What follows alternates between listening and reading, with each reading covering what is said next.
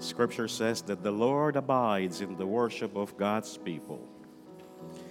And I trust that you this morning, at least any fiber within your spirit, your body, or your soul may have been touched by God's presence as we have been worshiping God, as we have been engaging God intentionally.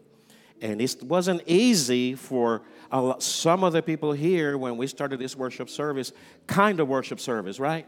It wasn't easy. I remember people telling me those three little songs in the middle, today they were four, but those three little, sometimes there are two. Those three little songs in the middle, we're going to have to get used to that. And 4.5 years later, we haven't gotten used to it. No, we've adopted them. They are who we are. And I hope that you learn them and you practice them at home and you read them because they always have the intention of bringing you closer to Jesus and God and speaking to your soul and spirit. In your worship guide, you have the scripture that I will be speaking out of this morning. It is in the Gospel of John, verse 15. If you remember, John is actually with his disciples in the upper room. He's still there. From chapter 12, of John, 13, he's there. 14, he's there. And 15, he's still there in the meal. He had a long conversation during that meal. He did. So in 15, he's actually encouraging the disciples to live in a different way, to kind of think, who do they depend upon for their sustenance? Who do they depend upon for their daily living, for inspiration, for strength, for that inner strength that many of us don't find and give up and just sit in front of the tube because we gave up. Let us then listen to and for the word of the Lord as we find Jesus' words recorded by John. Jesus says, I am the true grapevine, and my Father is the gardener. He cuts off every branch of mine that doesn't produce fruit, and he prunes the branches that do bear fruit so that they will produce even more. You already have been pruned and purified by the message I have given you. Remain in me, and I will remain in you. For a branch cannot produce fruit if it's severed from the vine, and you cannot be fruitful unless you remain, abide, dwell, hang out in me. Yes,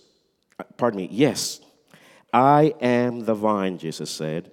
You are the branches. Those who remain in me and I in them will produce much fruit. For apart from me, you can do nothing. The word of the Lord. Thank you. I am continuing a series. Those of you who are visiting, I encourage you to get this yellow sheet. It's in the table outside. It has the calendar of events, but also in the back, it has a summary of the teaching series that I am sharing with this congregation this month. And the title of it is The Powerful Grace of God. And we talk about the amazing grace of God, and we have sang it for maybe a century and a half or 2 centuries about the amazing grace of God. But many of us just considered the grace of God to just be a very nice, tucked away, concept in Scripture, a word that kind of gives us that guarantee, a word that gives us that assurance that God is okay with us, but it's just that. My argument this month has been that grace is not that static, lifeless word that just gives us hope. It's not just those letters written in a page. It is an active, it is a powerful thing that moves God. You see, grace is dynamic. Grace does not stay alone. Grace does not stay sitting down. Grace is always on the move through us or through God. Grace is what moves God. It moves God to fix things between you and I. It moves God to change your life. And it moves God to even bring all of these people. I mean, look around. Do you want to hang around this crowd of people? No. But God's grace brings us together so that we can learn intentionally to live, to know each other, and share God's grace with one another. Last week, I was talking about how grace basically is so powerful. But last week, we were talking about the words of Jesus. When Jesus says, love one another as I have loved you. And we placed the emphasis in that section of the sentence, as I have loved you.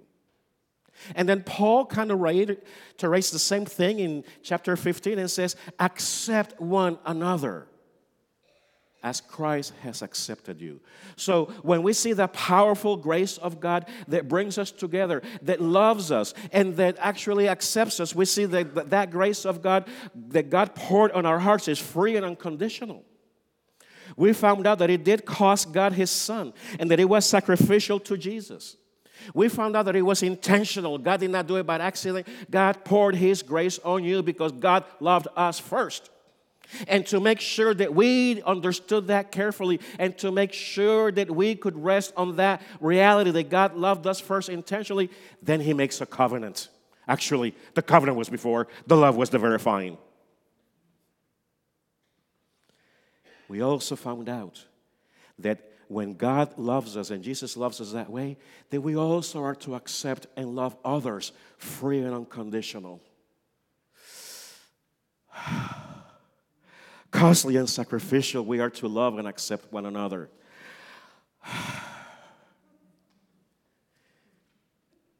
It's costly and it's sacrificial, but it is intentional. Because God pours God's love on us, and then He pours off. And that person that we don't really like that much, we find ourselves sometimes, without really intentionally doing it, sitting next to them. Oh, is that you? Or sitting next to them or eating an ice cream like this afternoon. Because we are a family. Because God has built us into a family. God has built us into a place of belonging spiritually. And that's the covenant, that I will be your God and you will be my people. And that's how we build a community with powerful grace. Today I want to talk about sustaining grace, very briefly. Sustaining grace. This is the kind of grace that kind of physically, let me see if we can understand this. I cooked, did I cook last? Yes, I cooked last night. I made a delicious Puerto Rican arroz con pollo. Oh my gosh, was that good. And then I added some habichuelitas coloradas. Oh, you don't know what I was talking. Sorry. I made some delicious rice with chicken. Ooh, savory, you know, the Caribbean style.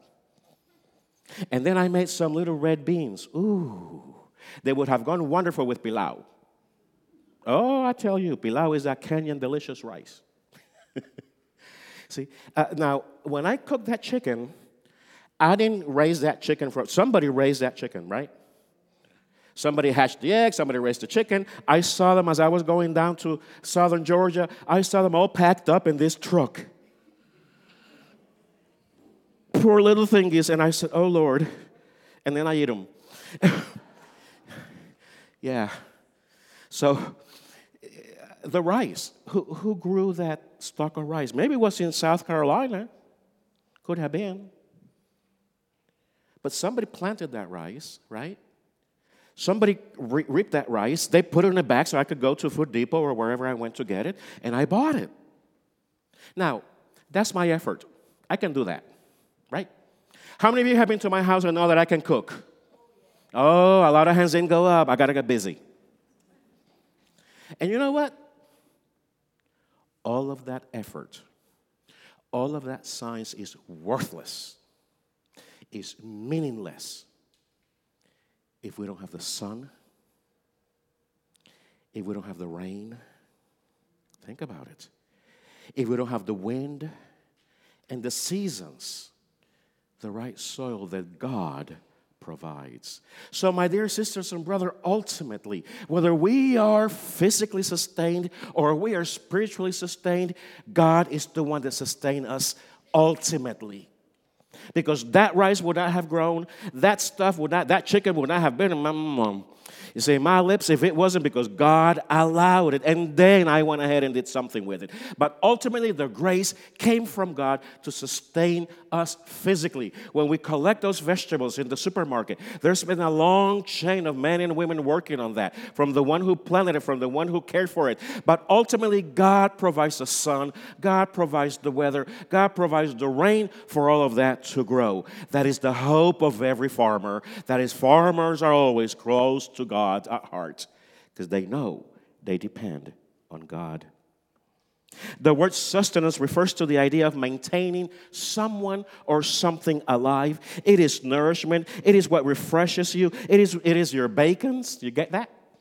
It is your wings. You get that? It is your rice and beans or your pilau. It is what satisfies your soul. It is what builds you up. It is what picks you up when you are down. It is what upholds you when you can't even sustain yourself. See, Jesus knew how to sustain himself. Jesus understood that sustaining himself depended on his relation with God the Father.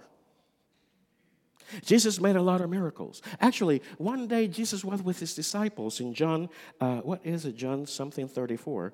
4:34. He's with his disciples, and their disciples are eating, and Jesus is just not having any of the food. And they're like, Master, Rabbi, please eat something.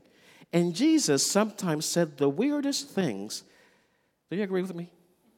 Said the most strangest thing that anybody could say.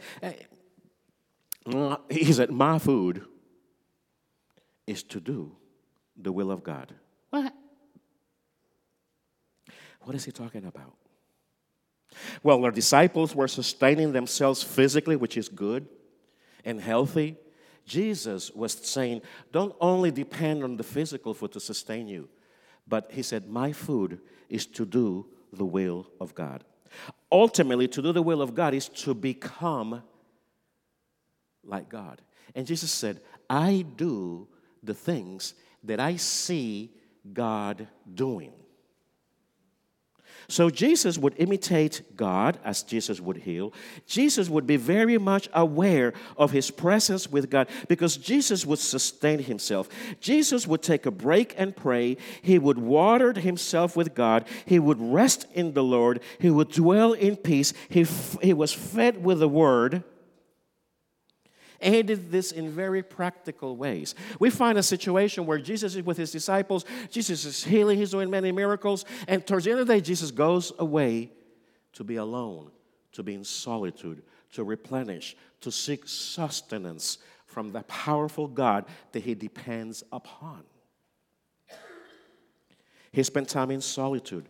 Did you know that Jesus also, as he was sustaining himself, he would go to parties? Because fellowship is part of sustaining yourself. Fellowship is part. He was accused for being, for drinking too much and eating too much, but that's to be discussed. You see, he was out there enjoying life and witnessing to the powerful grace of God. Jesus enjoyed and played with the children, with creation. He loved creation. He hung around with sinners, the unclean, and those rejected by society. Out of the nourishment, out of that, Jesus would actually get nourished. When he was with other people serving, he would get nourished. When he was alone in prayer, he would get nourished. When he was out doing miracles, he would get nourished.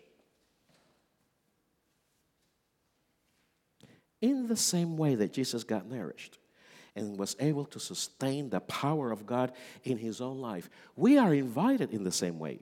You see, Jesus shares his sustenance style. In the class that we're doing this afternoon, that's precisely what we're talking about.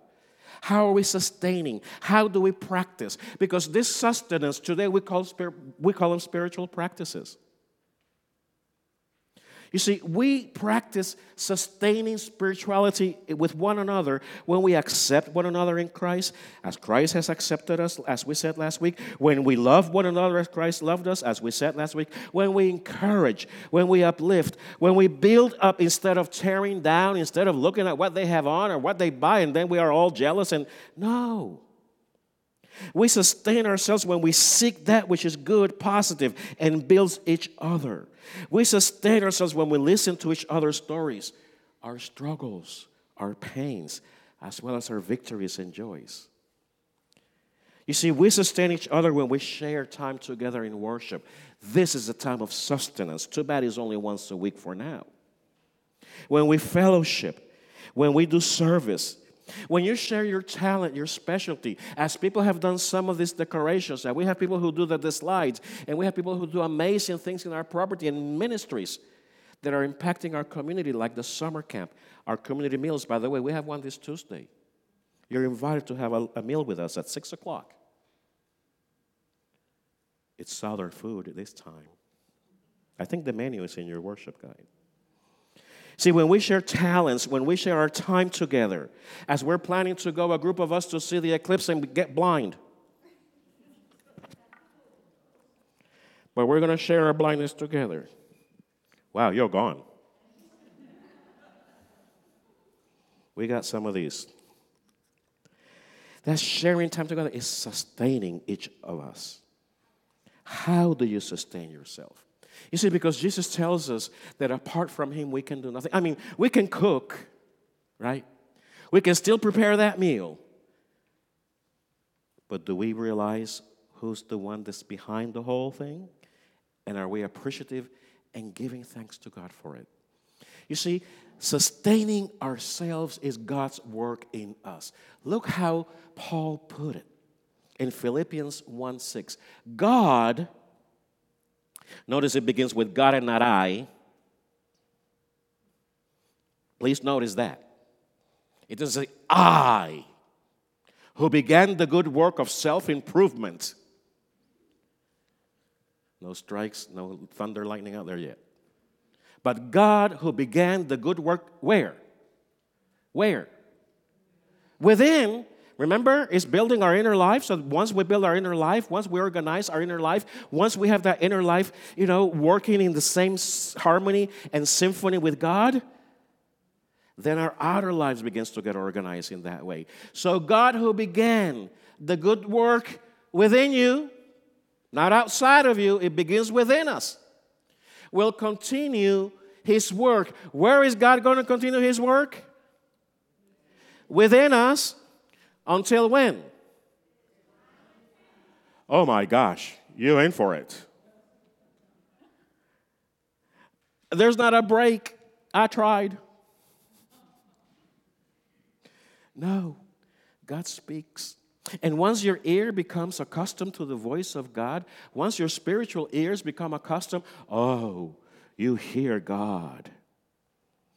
The sovereign God who provides the elements of rain, sun, wind, provides also the word, spirit, and fellowship for us to grow and sustain ourselves. Let's have a moment of pause as we listen and watch the video, as the writer of these songs realizes how he doesn't depend upon himself, how basically he depends upon God, who is his all in all.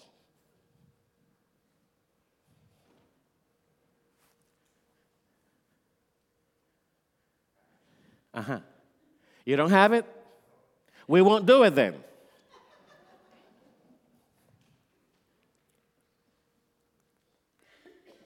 Look how panicked I am.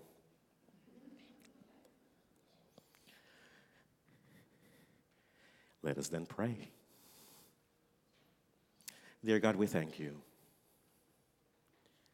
We thank you that you not only care to just purchase fire insurance for us so that we may be in your presence and that in His presence at the end of times, but that you care to love us intentionally, to love us in such a way that you don't just put your hands upon us and push us and do your thing, but you cover us, you walk before us, behind us, to each side of us, to sustain us, to uphold us, to build us up spiritually. Oh, you do it physically, and we thank you for every provision, not only for the food, but for even what that food does to our bodies, which gives us the energy so that then we can produce, we can become, and we can make a difference in this world for your glory, oh God. And we thought it was all about me and my pleasures.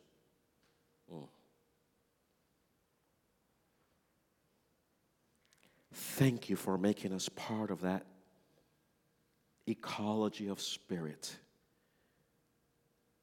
where we belong to you because you claim us, and where we are your children and your daughters and sons because you care for us, to have cleansed us, to pour your spirit in us, to give us your word, to give us the sustenance in fellowship, in word and spirit.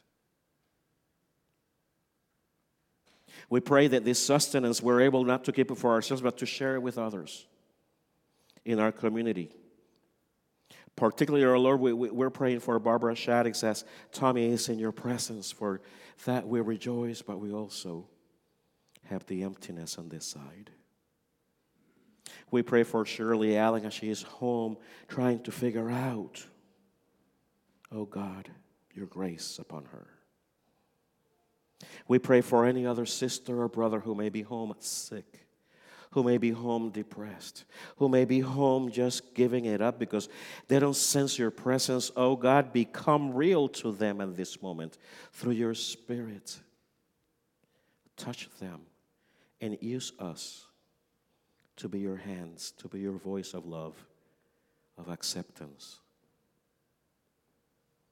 We pray for our community helpers. We pray for all the plans that this church has for the fall and for the holidays. Oh God, you guide us. We follow you. And when we get off, just tell us and we'll just back off. It's not about us. It's about you, oh God.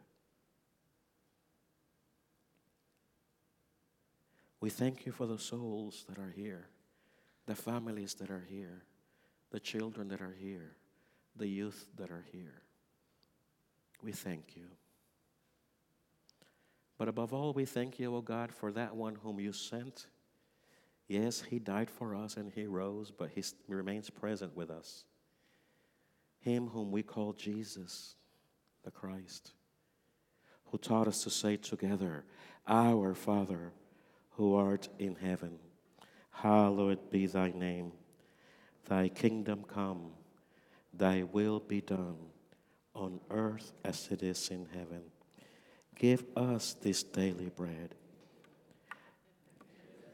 That's as we forgive our debtors. Lead us not into temptation, but deliver us from evil. For thine is the kingdom, and the power, and the glory forever. Amen.